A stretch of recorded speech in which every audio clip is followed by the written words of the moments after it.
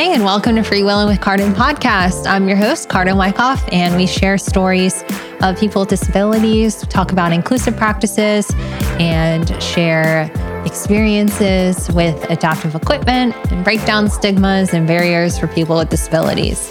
Today, I have Lance Kestrel Johnson, who is a 30-year-old transplant from North Carolina living in Brooklyn, New York, where he works as a video editor. Lance has a degenerative eye disease called Retinitis Pigmentosa, also called RP for short. RP is a degenerative eye disease which over time causes a loss of vision. Symptoms include trouble seeing at night and decreased peripheral vision, which is your side vision. As peripheral vision worsens, some people may experience tunnel vision. For Lance, he currently has most of his central vision and has difficulty seeing at night. Since he was diagnosed with a disability, it has made him interested in the disability community as a whole. And he went on to be an advocate to create a podcast called the See Through Podcast, where he discusses various topics of interest with people from the disability community, similar to myself. So it was really great to interview another disability podcaster. And also, if you haven't downloaded the app iAccess Life, it's a mobile app found on Google Play and iTunes App Store, where you can rate and review places on accessibility in the built environment to break down those barriers. Use referral code CARDIN, which is my name, when signing up. All right, gonna kick it off with the episode with Lance. Hey, Lance, thanks for joining the podcast. How's it going? Hey, Cardin. It feels good to be on this side of things. Yeah, it's so great. We had an awesome conversation. For those who don't know, I was on Lance's podcast, the See Through podcast, just the other week. And we are both podcasters doing like a flip-flopping, just podcasters who have disabilities and sharing each other's stories on each other's platforms to just increase awareness and broaden that reach. So check out my episode on Lance's, and then you'll be hearing from Lance's point of view here. So yeah, this is my first podcast interview ever. So wow, I feel so honored. It's great. It's kind of weird, right? Being on the other side of it. It's just a different flow. It's funny because right up to this moment, I was like, man, I feel nervous. It's like, yeah. I hope I say stuff that's interesting. I hope I'm interesting enough to like someone to listen to me talk. There's a lot of pressure. Yeah, there is, especially because you don't know how the interviewer necessarily is going to ask certain questions. Yeah, what curveballs are you going to throw ahead of time? Oh, sorry. Didn't mean to cut you off. What'd you say? Yeah, what curveballs are you going to throw me? All kinds of things. No, I think some of our listeners know, my brain just operates at like 1,000,000 miles an hour. So I never really like to ask questions and like send them off. I used to do that in my very early episodes. And then I realized it just was like very choppy, but it flows better with just the way that my brain operates in all weird ways. Whatever works. And I'm still learning how to interview on my end. Like sometimes I have the questions kind of laid out on my end, and then the interview starts, and then I basically abort the mission of those questions. and sometimes I end up going almost like a script through the question. So it is. I feel like it's dependent on your mood and who you're interviewing. Oh, 100%. Yeah, especially the person that you're interviewing, I think plays a big impact on that. Just because you don't know, sometimes they're very conversational and they can talk for an entire hour. And I've had guests that it's like pulling teeth trying to get answers more than just 5 seconds. So, yeah. Who are those guests? Let's call them out. No. Every interview is unique and important and empowering. Yeah. I'm just messing. All right. Well, let's dive into what our listeners want to hear. And that is your story of strength. And we understand from the intro that you have retinitis pigmentosa, which is a genetic and degenerative eye disorder. And let's hear your story about that. Yep. So retinitis pigmentosa, similar to, I still can't pronounce FSHD, the type of muscular dystrophy that I have. The specific word. I still can't pronounce yours. It's okay. But yeah, so similar to that, it's a kind of a mouthful, retinitis pigmentosa. Yeah, and I was diagnosed with it when I was around 12 years old. And it's an odd diagnosis. It wasn't because I was having any symptoms. It was just because my mom has retinitis pigmentosa. And, for the record, people call retinitis pigmentosa RP for short. So I'll probably start using that just to make it easier on my tongue. Yeah, it's a mouthful. So yeah, my mom has RP. So I think it was just on my eye optometrist's radar to kind of keep an eye out for, I guess, red flags. And at 12, they noticed some red flags. So this was my local eye doctor, and they wanted me to get, I guess, looked at by a specialist. So I went to an eye specialist, a retina specialist, and they confirmed that I had inherited RP from my mom. And I was 12 years old, and at the time, I didn't really know. I wasn't experiencing any symptoms. They basically were able to just kind of look at the anatomy of my retina through some photography they took, and just could tell that I had it. I don't know the exact science behind it, but they were just able to tell.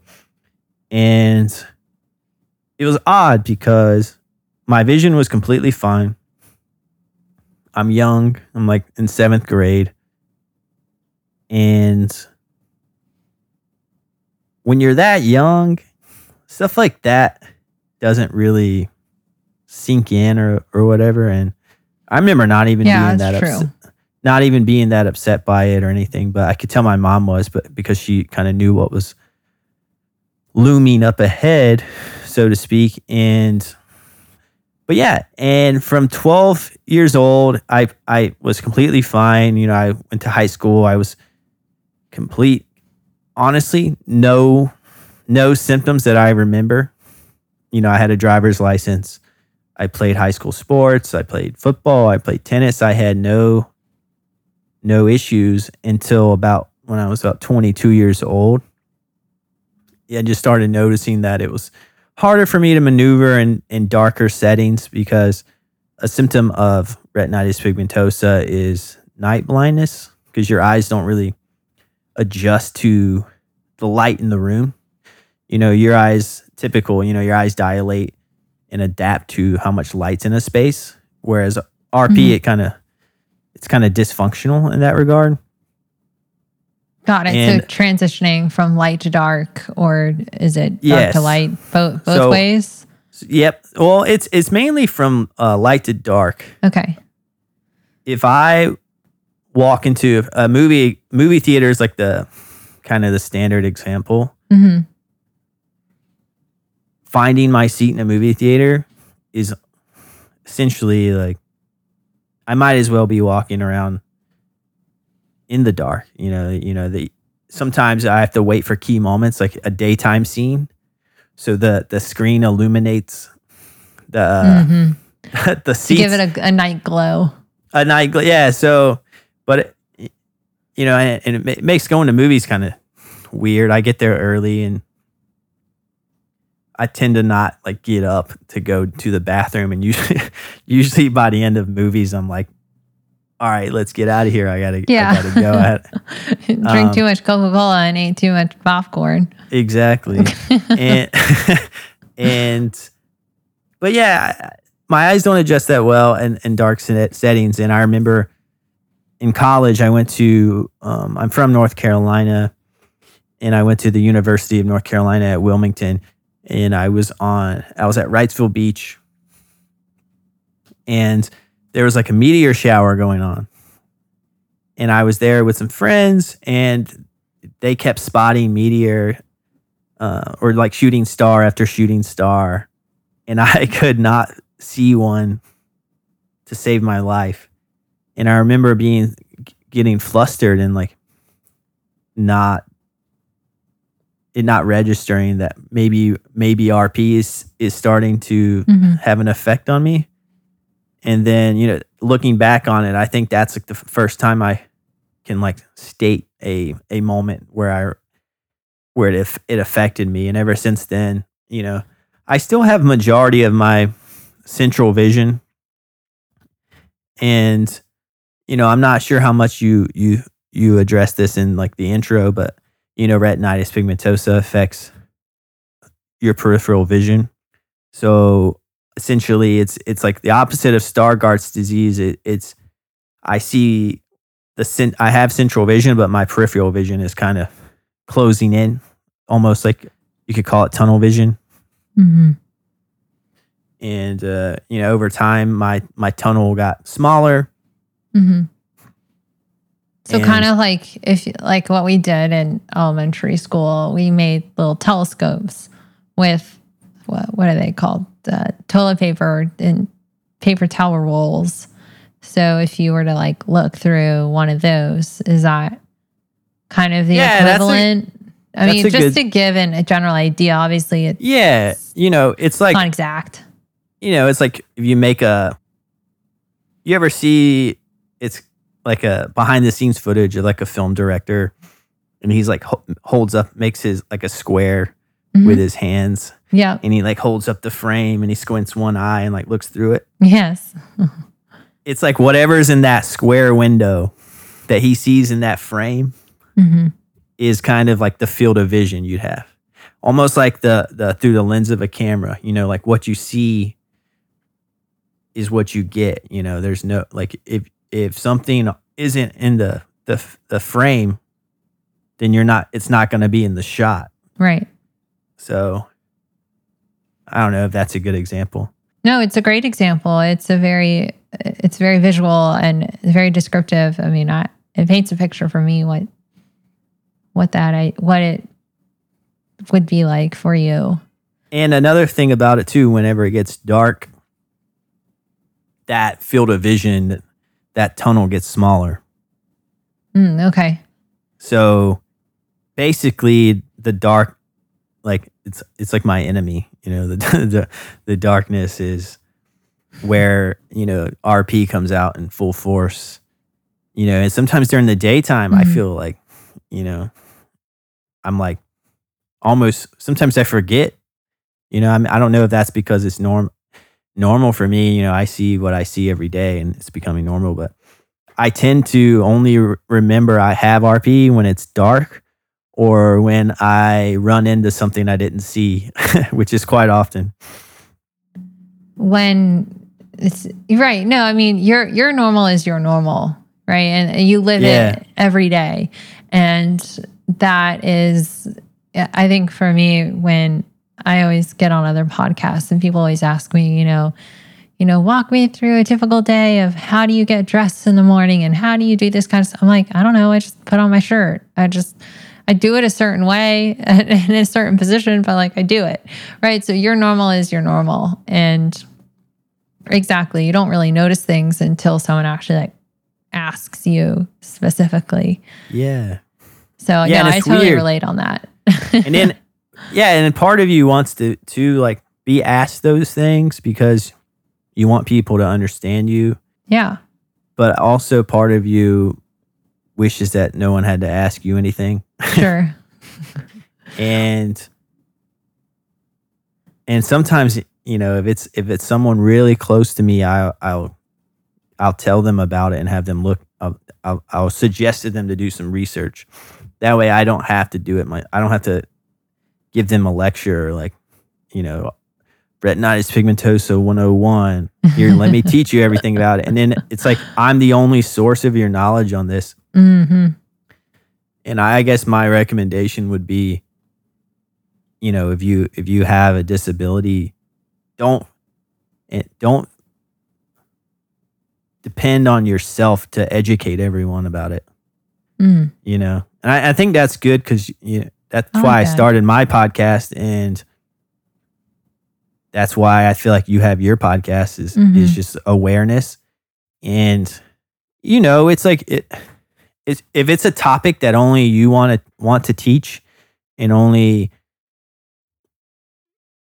someone's only going to hear it from you, then I think it is good to use your voice in that regard. But wouldn't it be so much nicer if for example, if you're into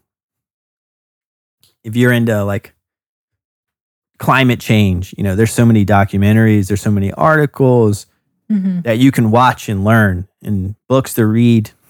And it would be cool if people did that and dug into the disability community kind of in the same way. I don't know. That's like that's a great idealistic. Example. Yeah, it is. It's idealistic, but and the truth is, you're going to care about your cause, more than other people will. Yeah, that's so true. I think that's the power of the internet these days and technology. And there's just so much information out there. And I think on another podcast episode that I had with a friend who has a spinal cord injury, and he commonly gets asked, well, how do you pee? And it's like, you can literally Google that question. That's a very personal question. Uses a catheter, right? How do you use the catheter? I don't know. Google it.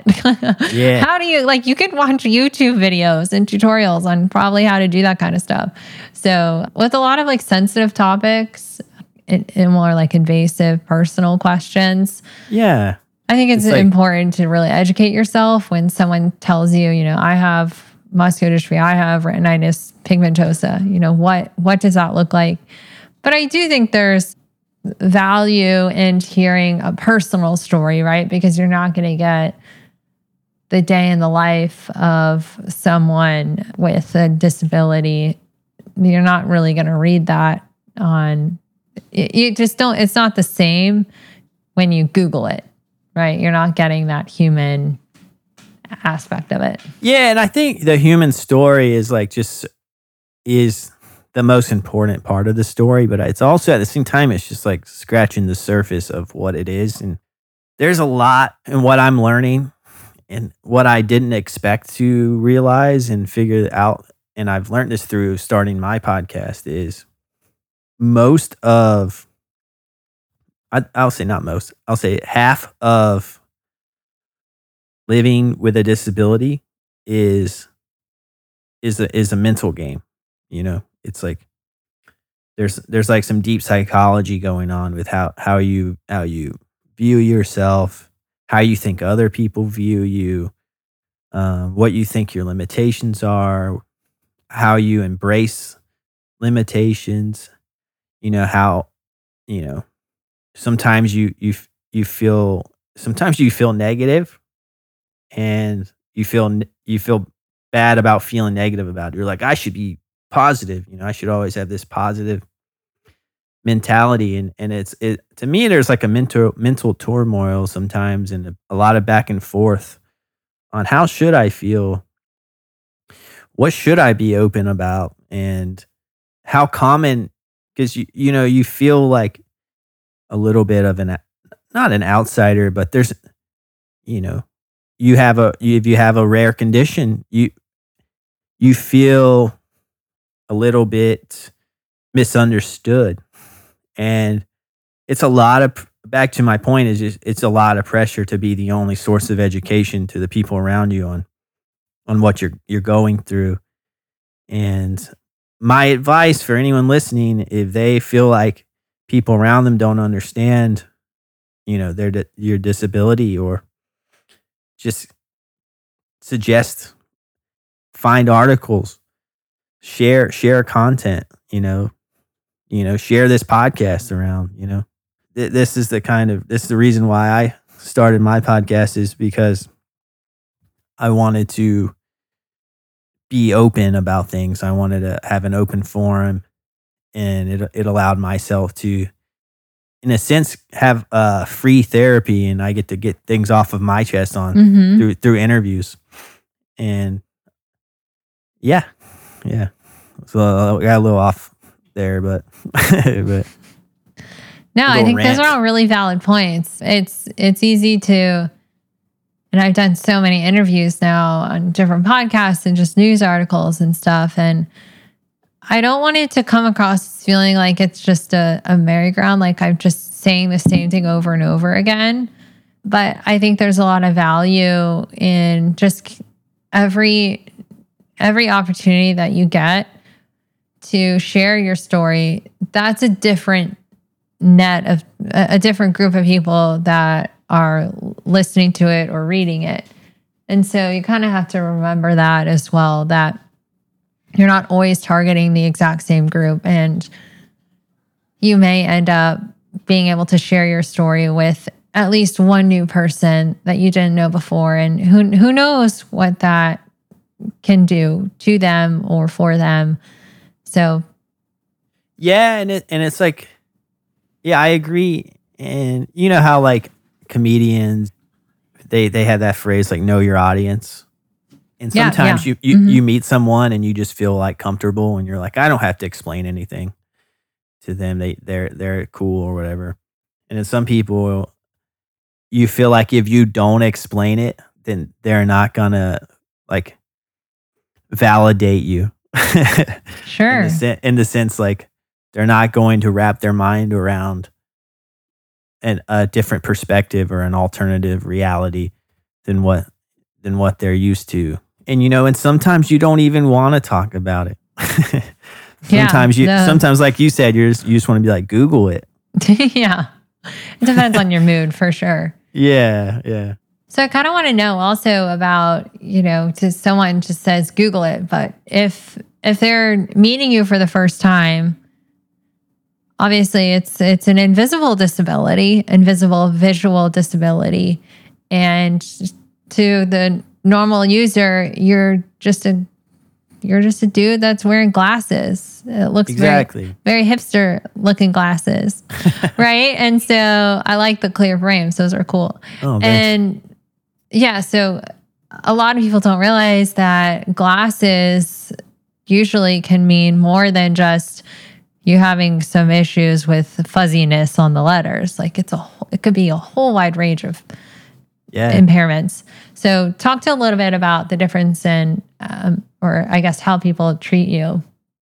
Yeah, and I think, the hipster movement really has changed the glass the glasses game, Yeah. Glasses are cool, People who don't even have a visual impairment are wearing glasses. Clear frames now. Yeah. So now, so now glasses are kind of just blending into, an accessory. I don't hate it either. I think it's cool. And well, why can't we normalize all disabilities like that, right? Yeah, exactly. Yeah. And yeah, like how would you feel if like a wheelchair became like a fashion accessory? Would that upset you, or would you like that? I think it would. It's hard to say. I think I would rather more so normalize it and just not get the weird looks about it all the time. I think for me though, I have more of a futuristic looking chair, so I generally get fewer like, oh gosh, like here comes a wheelchair type. It's more like, whoa, that's the wickedest looking wheelchair I've ever seen. So I think just the way, and also like your confidence that you bring with it also really changes how other people view you. And, but isn't that hard though? It's hard. And you talking about confidence, isn't it? Like sometimes you're not going to be confident, and then isn't that frustrating? Because then you're like, and then you recognize that and you're like, damn it, people think that I'm not confident and they think I'm sad in this wheelchair, or they think I'm sad with a white cane, they well, that's their pity. And they're projecting their exactly. Yeah. They're projecting on how they view you on you, which is like, exactly. Well, you may have a completely opposite viewpoint about that. Yeah. And that's not your place to change necessarily their mindset. They have to come to their own conclusion. Yeah, I know. And that kind of goes back to my point is just like, don't expect yourself to be the only education. If someone really wants to understand it, they're going to have to do their own research. Mm-hmm. But I let me go back because I don't want to get too far off. I liked your question about the invisible visual disability.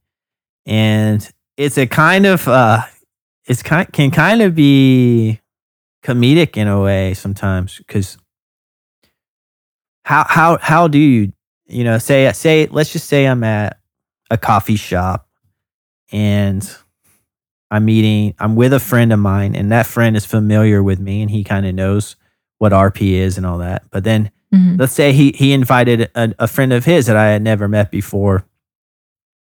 And the new friend shows up and they go for a handshake. And, since my peripheral vision is kind of wonky, a lot of times when people go to shake my hand, I just do not see their hand at all. And then they give me this, and then I can see their face look weird. And then I look down and I have to like find their hand. Do you make a joke at that point, like to laugh it off, or are you like generally embarrassed? Sometimes I'm embarrassed, and sometimes at this point, to be honest with you, and it works, but it can be stressful sometimes. Yeah. If I know I'm meeting somebody for the first time, I have to like be proactive in the handshake. Okay. I have to be the shaker. I have to reach my hand out because they're gonna come to my hand. I don't even have to move it. I don't have to search for their hand. So, but sometimes you can't always be on point and always be like cognitive about introductions and who's gonna show up where. And then let's say you miss the handshake, and then the question is your first interaction with this new individual going to be, hey, sorry, I didn't see your handshake. I have a vision disability. And then they're like, what? And they're like, whoa, well, I just met you.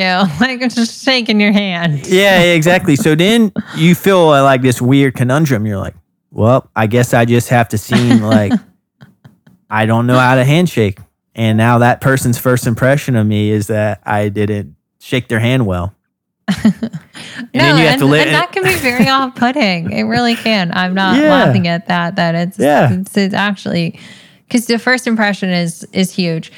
But I guess on the flip side, there is a good thing about the pandemic where someone comes out to shake my hand, and I'm like, don't touch me. No touchy. Oh, it's been great. It's been great, actually. Oh, I'm all for it, because it's actually starting to get more and more difficult for me to like, just like having the action of like picking up my arm and then extending it and then shaking someone's hand. It's a process. It is. It's starting to become more and more like you have to think about it. And then you don't want to like wear a sign or a shirt that like lists out rules or like, here's how I want you to interact with me. Don't shake my hand. Exactly. Yeah. So it's a weird balance you got to strike. And I think at a very just basic level misunderstanding of the disability community that people without disabilities don't think about is the energy people with disabilities put into hiding their disability. Even if they're out in the open, even if they're broadcasting their disability, they are still hiding it whether they want to admit it or not, because they're thinking of ways like you got to be a couple of steps ahead. If you're going to a social event, you're going to analyze the room. I remember on your podcast, you said you look for key things of accessibility, like the bathroom and table height, all that kind of stuff. Just like overall general, I scan other people all the time. So that's energy you have to spend analyzing a room analyzing where you can and can't go, that other people just don't have to use their that mental energy on that. And sometimes I think it might be good. I think it makes us a little sharper. I think it makes us be a little bit more analytic of spaces and people, and like kind of body language, and just kind of even I want to say like interior design. We're just very detail oriented. Detail oriented, just in general.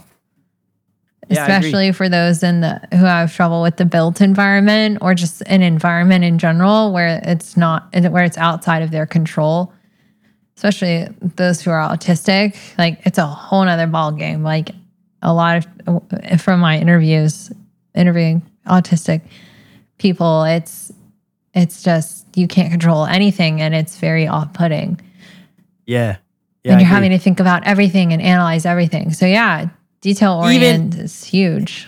And you know what I was just analyzing is, and I don't like to admit it. Well, I guess I don't mind admitting it, but I was just analyzing this because, I just analyze myself.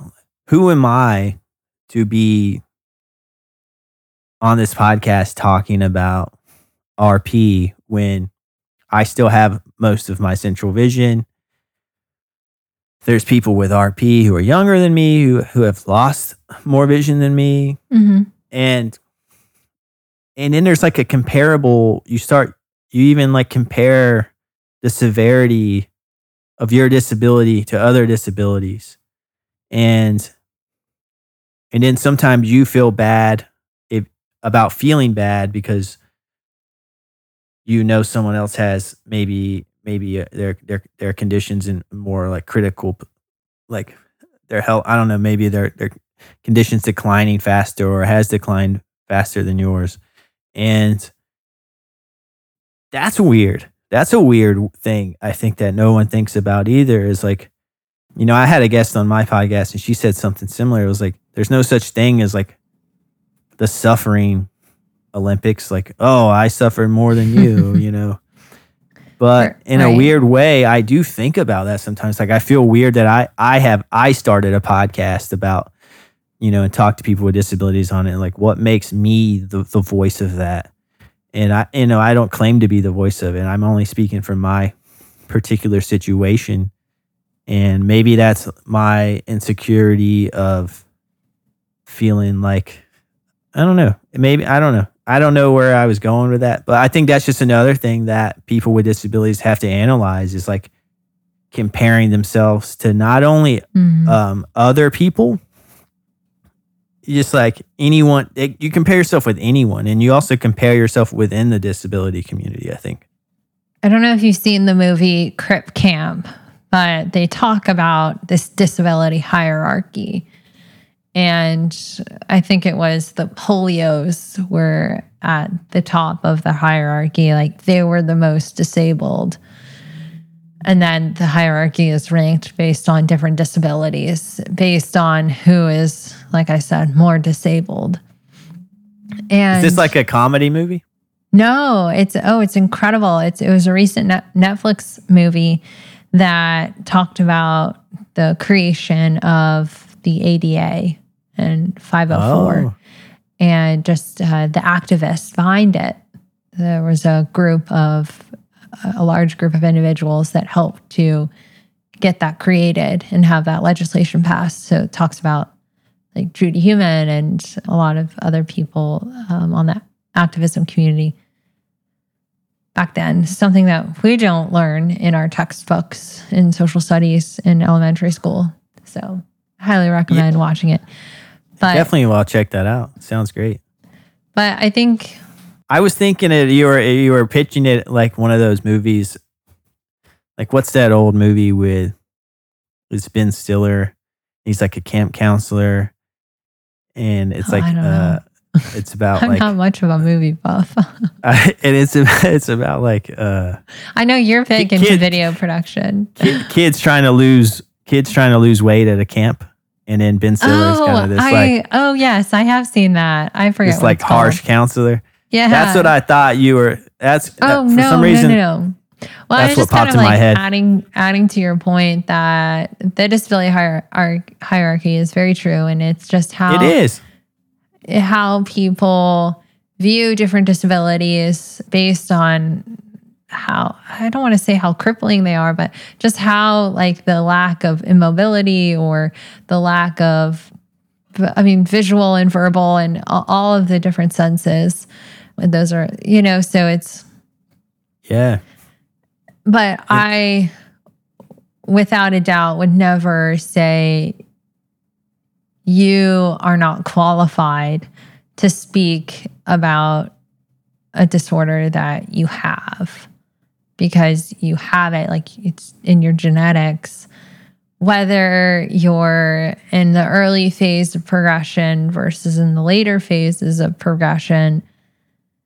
That is the time of genetics, and that's only what your body can define for it. And also there's other influences like the environment and stress and, all these other external factors that contribute to any type of progressing disease. So your story is your story, and I would never, I guess, look down upon that. Own it, what I would say. Because I'm trying to. Because like where I was, when I was 14, I looked normal. I played competitive sports.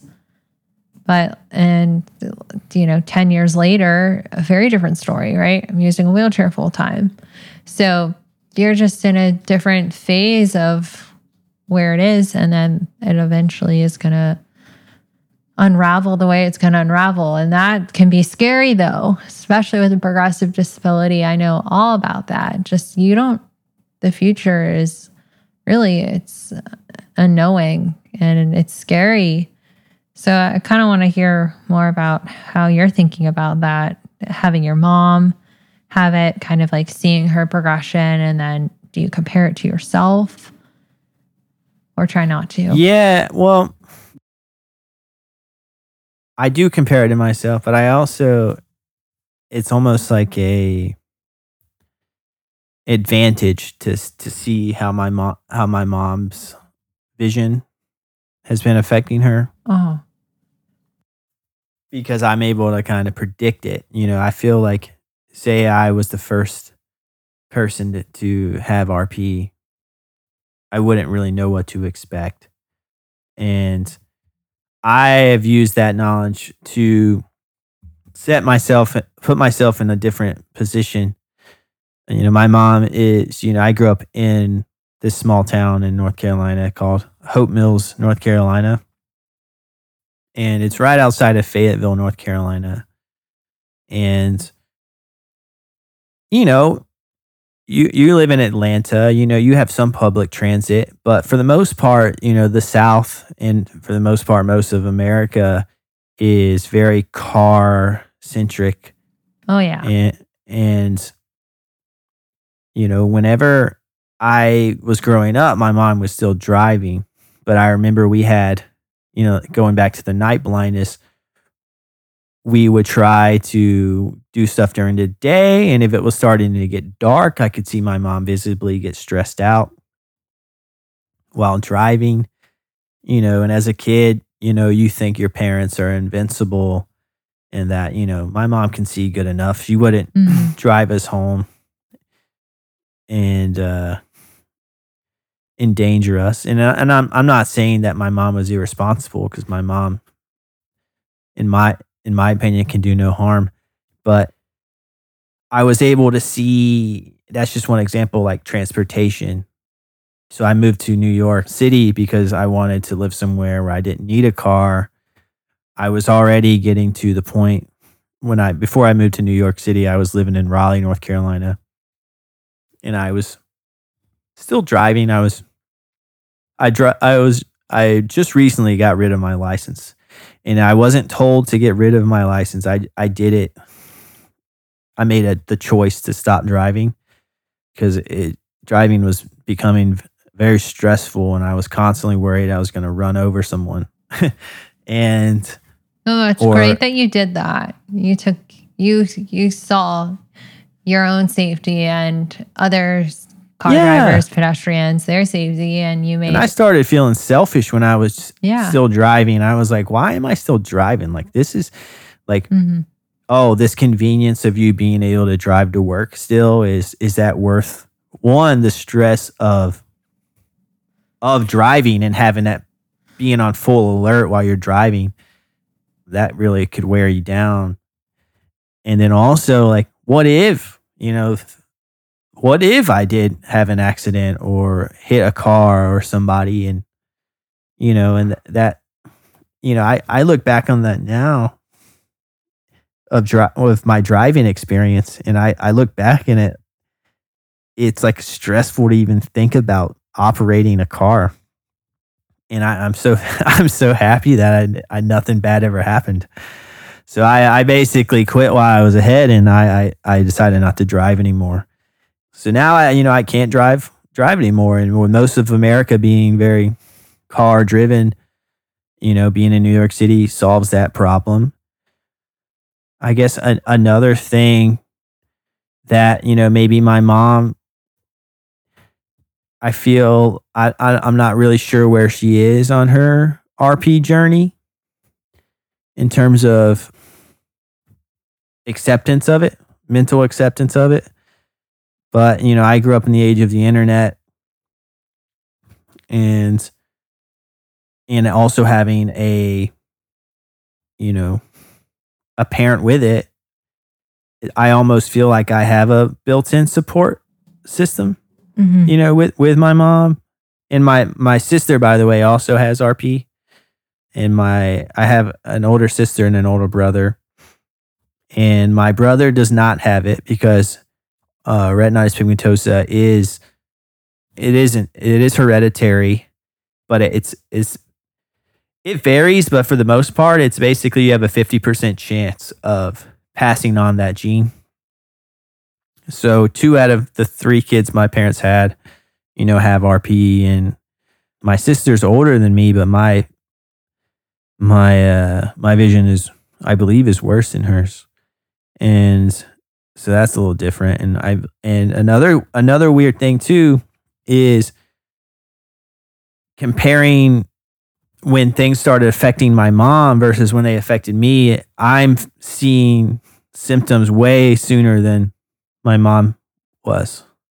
So that's kind of alarming to me, because my mom is now in her 60s, and she can still see, but she's considered legally blind. She couldn't drive. She can't drive anymore. And being in a car centric part of the nation, she's very reliant on other people to get her around. And I grew up seeing that, and I did not want that for myself. I did not want to be reliant on having to ask people for a ride. And luckily, I'm privileged enough to be able to make the move up to New York City, and that I have a career that is sustainable here. But yeah, I don't know. I just really, really, really, really am trying my best to, use my mom as a guide, the pros and the cons. My mom does have a good spirit about things and things like that. But, in terms of lifestyle, I just think I wanted a little bit different of a lifestyle. And yeah, I could probably go on and on about that. That was really great. I like how you were talking about just overall, and you do compare yourself to your mom, but you also see yourself progressing more quickly, or I'll rephrase it as, if she was, let's say, 20 and had X vision, you had that level when you were younger, like when you were 18. That's just like a general comparison. So I have seen it, and it's true in my type of MD that as it passes on from generation to generation, the symptoms get more severe. And so you're seeing those milestones much earlier. Yeah, I didn't know that fact. That's very interesting. So yeah, I have no idea if it's true for RP or not. But you did mention that you are in New York City and that you take transit. And I kind of want to talk a little bit about transportation and how they have designated seats for passengers who have disabilities and the senior citizens.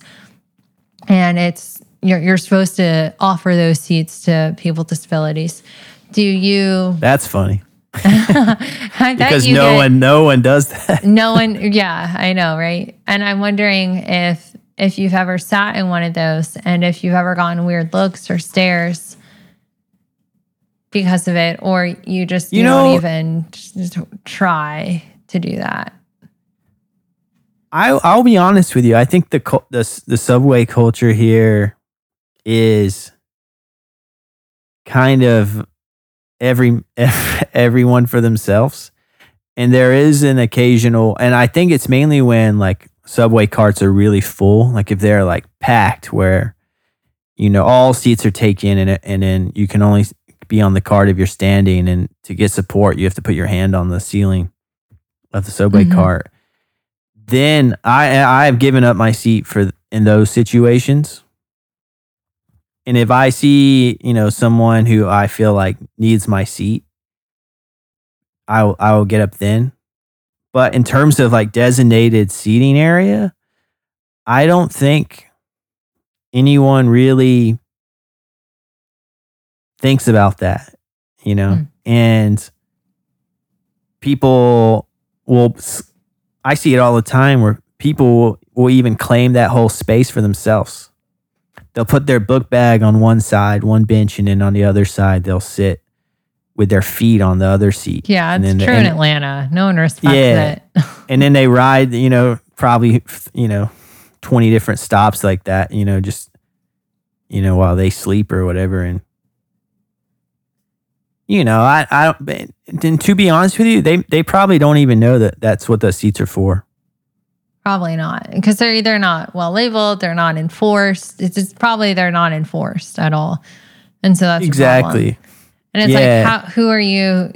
When you're enforcing that, who's going to say you have a disability or not? Like, yeah. And then you get into issues with systemic racism and stuff like that, and police brutality, and we just don't want to add that into the mix. On top of that, so you just I mean, even talking, we're in a pandemic right now, and it's literally illegal to not wear a mask on the subway. Yet people resist it all the time. People are not wearing masks. People think that people are across the, it's like, people in like the Midwest or the South are the ones that are like being obstinate about masks.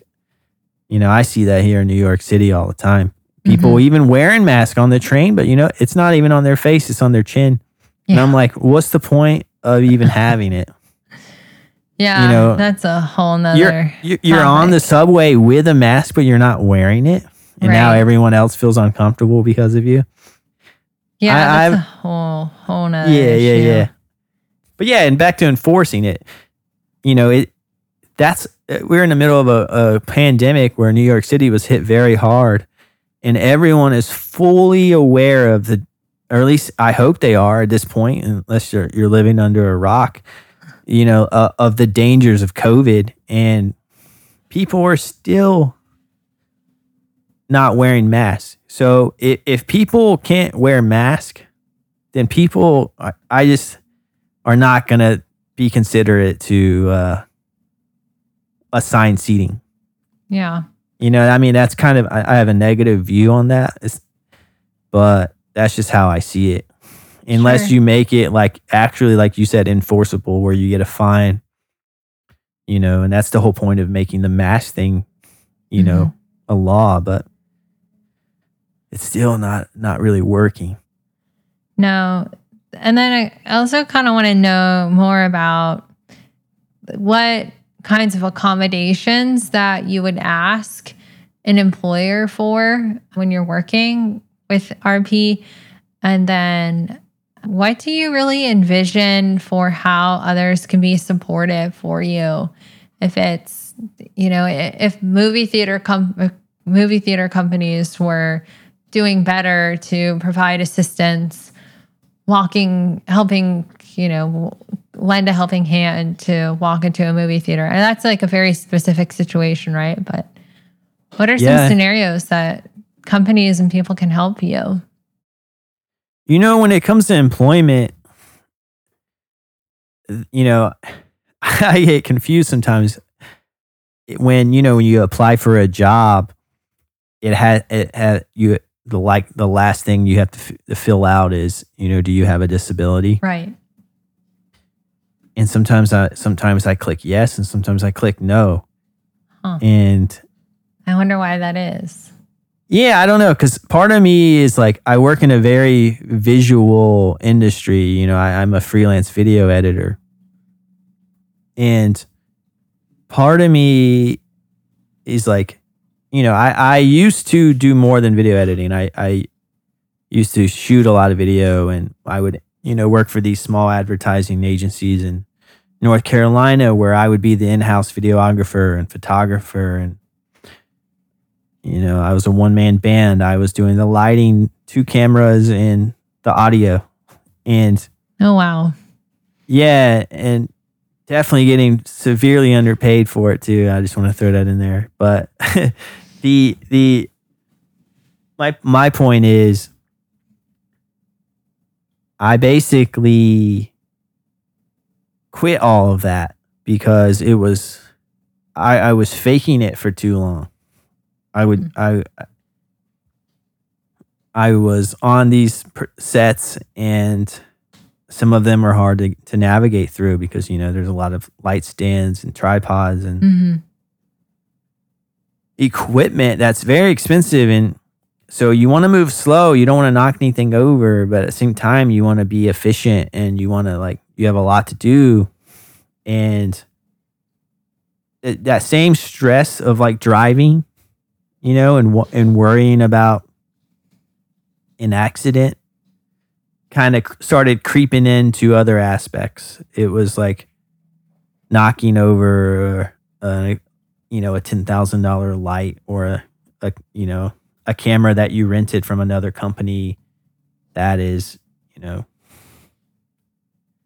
couple $1,000. Maybe the whole camera package is right. And it's like, if you were to accidentally bump into it, I mean, if you haven't disclosed your disability, is that when you then disclose it?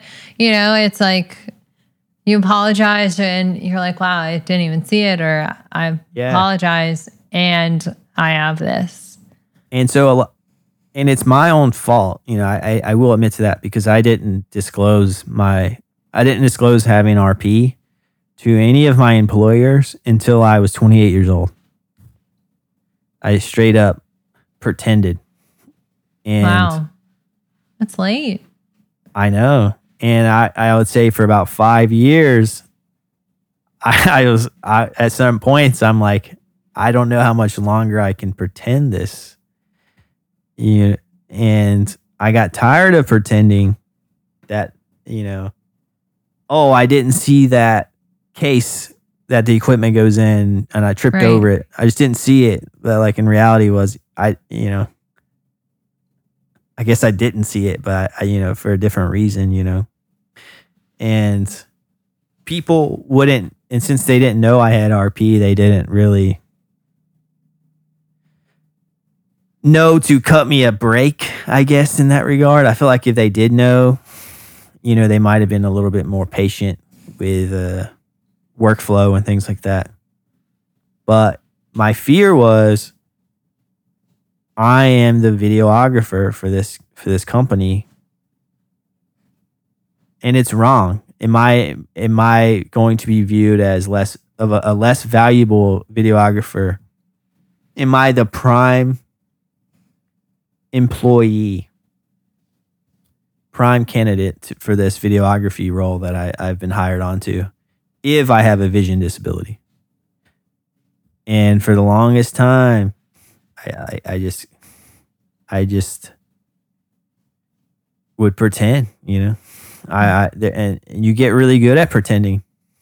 You learn the layout of your office, and you know exactly where things are, and if there's a company meeting, you want to go get your seat first, and you want to sit.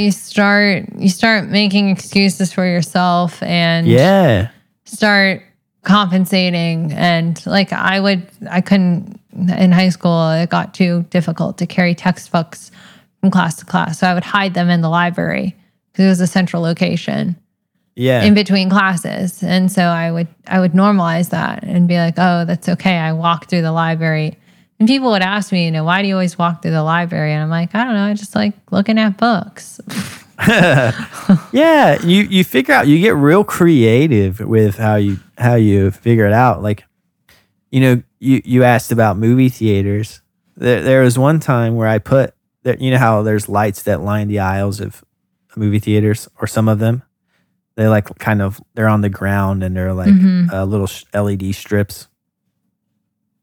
So what I did, I always sit on the outside. I'm never center, because if I have to get up, it's literally impossible.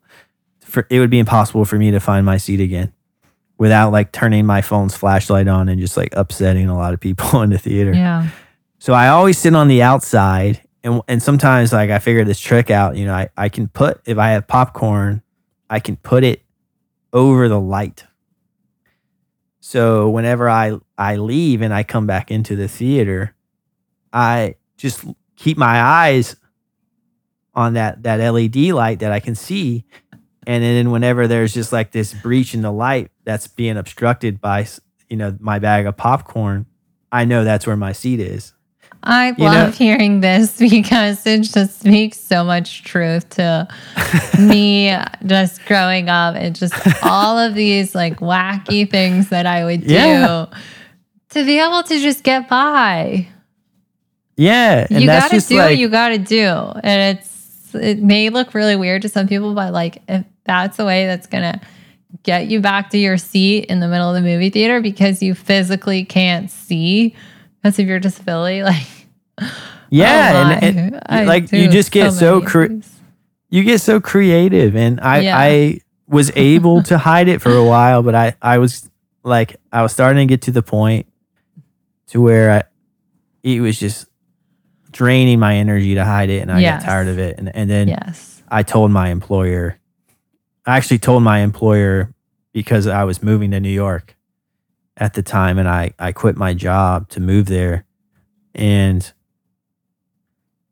that was kind of how I explained my reasoning, And then I kind of told myself from then on out, I'm not going to shy away from letting that be known.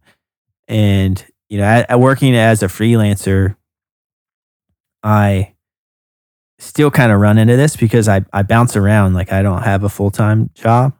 So before the pandemic, I would be in, one office this week, a different office the next. Sometimes I'm working from home, and you're meeting all these new people, and, going back to my original handshake reference, do you want your first interaction to be explaining something to them about, your vision? So I always try to wait for just like this natural window to bring it up. I don't want it to just seem like, hey, my name's Lance and I have RP, and this is what RP is, and listen, and like, that kind of thing. So but sometimes, that natural window never happens. Yeah. And that's why I use, a helpful tool is social media, because, everyone follows everyone. Google you. Yeah. So if you're vocal about it on, with your online presence, my theory is that you the more open you are online, the more people are going to understand it.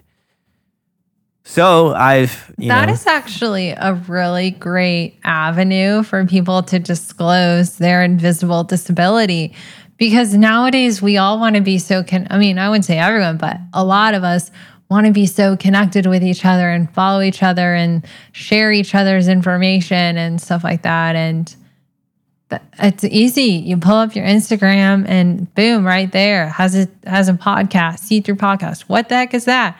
Sees a whole bunch of disabilities on there. Why? Like, then you start getting curious. Yeah. And I think, maybe like subconsciously, maybe that's why I started it. Maybe that's one of the reasons was, I was looking for a way to broadcast to the world that I have RP. Maybe that was just like some subconscious way of doing it. It's definitely helpful. And I find that the more and more I talk about it and the more and more open I am about it, the better I feel about it. And I can't, like, if I have one goal for anything I do now, when it comes to my podcast or like even coming on your podcast, is just being an advocate for talking about your disability and being open about it, and the good and the bad of it, just being open, I think is just such like a game changer. If someone out there is kind of coming up with weird ways to get to their seat in the movie theater, I think it'd be a lot easier if you just told people. Yeah, well, it would be helpful if we were more proactive especially in the built environment for you specifically and myself, right? If companies and businesses and developers were more proactive in a universal design, we wouldn't always have to walk around with this invisible sign that is lurking to be shown to whoever that we're meeting for the first time. So, and then you have to go and find out through social media. So yeah, it's I would always urge anyone, and especially who manages aspects of the built environment, to look. And then for your specific situation, what is that experience like going from light to dark? And yeah, exactly. And like I said, as a freelancer, I'm in these different offices and I bounce around, and I have my central vision. So video editing is really not a problem for me, which is why I just kind of simplified my career to video editing. I also felt like video editing was my strongest skill too, so it felt natural. But this is an example. I changed my cursor size to be larger because sometimes it's very, very easy, especially using multiple monitors, for me to lose my cursor.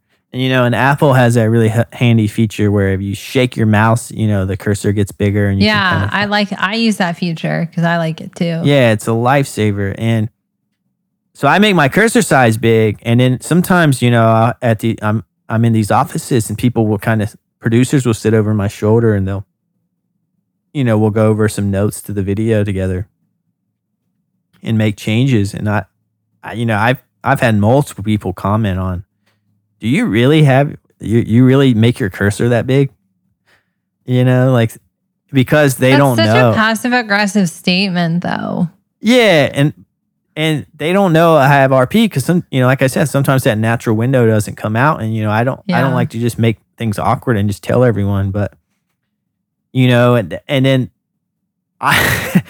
maybe I'm too nice, but I could use that as an opportunity to be like, yeah, I do, because I have RP and a vision disability, and I can't see if I don't make it that big, and then I could just but what's that gonna do to the energy in the room? So, right. But is it my responsibility? Maybe they could use that learning. They could use that learning lesson. So maybe from here on out, I'll just like make everyone uncomfortable just so they learn their lesson. Well, I don't know. Yeah, it kind of can go two ways. It can trigger people to be more empathetic, or they can then turn into, wow, I feel so much pity for you. Yeah. And, so it's you never know how someone's going to react.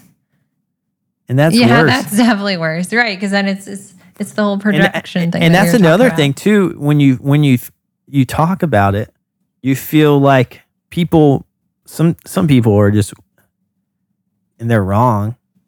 Some people think that you talk about it because you want attention for it and you want the pity for it. But it's just a functionality thing. It's like, I have this thing, I operate differently. It would be more efficient if you knew how I operated. So therefore, there's none of this back and forth and weird questions about my cursor size. We just go over the notes and things happen naturally. Right. It saves time and it's just more effective.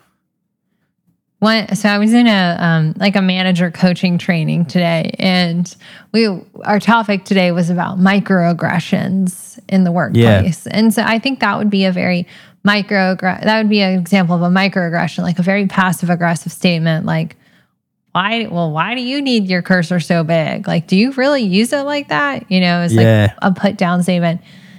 And the instructor came back with a phrase that said, I can see that your intention was probably genuine, but the impact of that was, it can be negative. And so, yes, I do prefer to use my cursor size that big. It just makes it easier for me to manage where I'm at, keeps me on focus, looking at these big monitors all day long. Yeah. I think that's kind of an easy way to flip the conversation around. Yeah. And you know what? And you probably have learned this too, since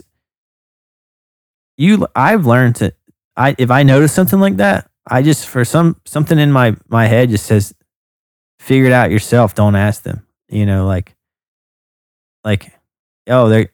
notice that their cursor's big, try to investigate it yourself to figure out why their cursor's big, Or it may just be a preference. Yeah, or just assume it's a preference. You're like, oh, when you see someone who's really talented at their job and they obviously know, say, a computer software in and out, and you just see them working and being they're very efficient at their job, you don't question their methods. You're not like, why did you right click there instead of go up to exactly to the toolbar? You don't, I don't know. It's just like, whatever works, I think works. You could also flip it around and be like, well, why don't you have your cursor this big? Yeah, you should try it. Nice. Get on my level. I think the small cursor is weird anyways. There you go. People change their speed of their cursor too. They make it real fast and they make their cursor small. Mine's really fast. Do they think that it's gonna make they're gonna be faster at their job because they can move their mouse faster? Yeah. I guess it makes sense. I'm just playing the devil's advocate. Yeah. I would love to see data on cursor speed and productivity. You know what I will say? Productivity, you can be extremely productive using your keyboard far quicker than you can moving your mouse around. Exactly. And a lot of video editing is keyboard shortcuts. So there you go. Yeah. And that just brings up a whole nother topic. I know we're getting out of time, but a whole nother topic of web accessibility and just keyboard shortcuts. If I'm on an application, I immediately learn the keyboard shortcuts immediately, because those are life-saving and they save so much time. So I think in general, maybe this is me just projecting onto you, but as you continue to progress in your disease, you'll start probably needing to use more keyboard shortcuts because you'll be using a screen reader, right? Because usually those people who are blind use screen readers. You may be 10 times more efficient at your job than those using a mouse all day long. Yeah, I agree. And keyboard shortcuts that came to my mind. No, no, you're not wrong. And part of why another reason why I started the podcast too is because it is just audio based. And I feel like there is some longevity there in terms of, creating content or whatever. Because, I like to make things, and from movies to, music to podcasts, it's just, I've always just had fun creating things. And, going way back to earlier, talking about, how do I, analyze my mom's situation, I can kind of see the future and kind of start to plan for it now, and almost like build a little like nest for myself. And I can be proactive, and I can learn, I haven't yet, but I plan to learn how to use a white cane and certain technologies and apps and things just to kind of get used to it. And to be honest with you, like being proactive is great, but every single day, I'm learning, I'm adapting, everyone, disability or not, is adapting every day to their situation and surroundings. And I'm just trying to be a little bit more proactive, I guess, with how I structure and set up things. Wow. I think we'll leave it at that. That's so eloquently said. To wrap it up, we are adapting. At least I am every day. You are every day. Very creative. I think that's what makes us, it's our superpowers. We are out of the box thinkers and always thinking, analyzing, very detail oriented, far more than the average person. Yeah. So thank you so much, Lance, for taking the time to just share your story and being vulnerable and talking about kind of a little bit about what you would envision for what the world looks like to make it more accessible. Yeah. Thanks, Cardin. And, this was my first interview, and I'd say it was fun. Maybe I should just stick to this side of things, maybe. Now I don't have to edit it afterwards. Yeah, that's the best part, right? All right. But talk to you later. You're a great host, and so really appreciate you having me on. Thank you. All right. Bye. All right. Bye. Thank you, friends, for listening. Please rate and follow this podcast or text Cardin at 470-588-1215 with comments and suggestions. Tune in next week for another disability topic.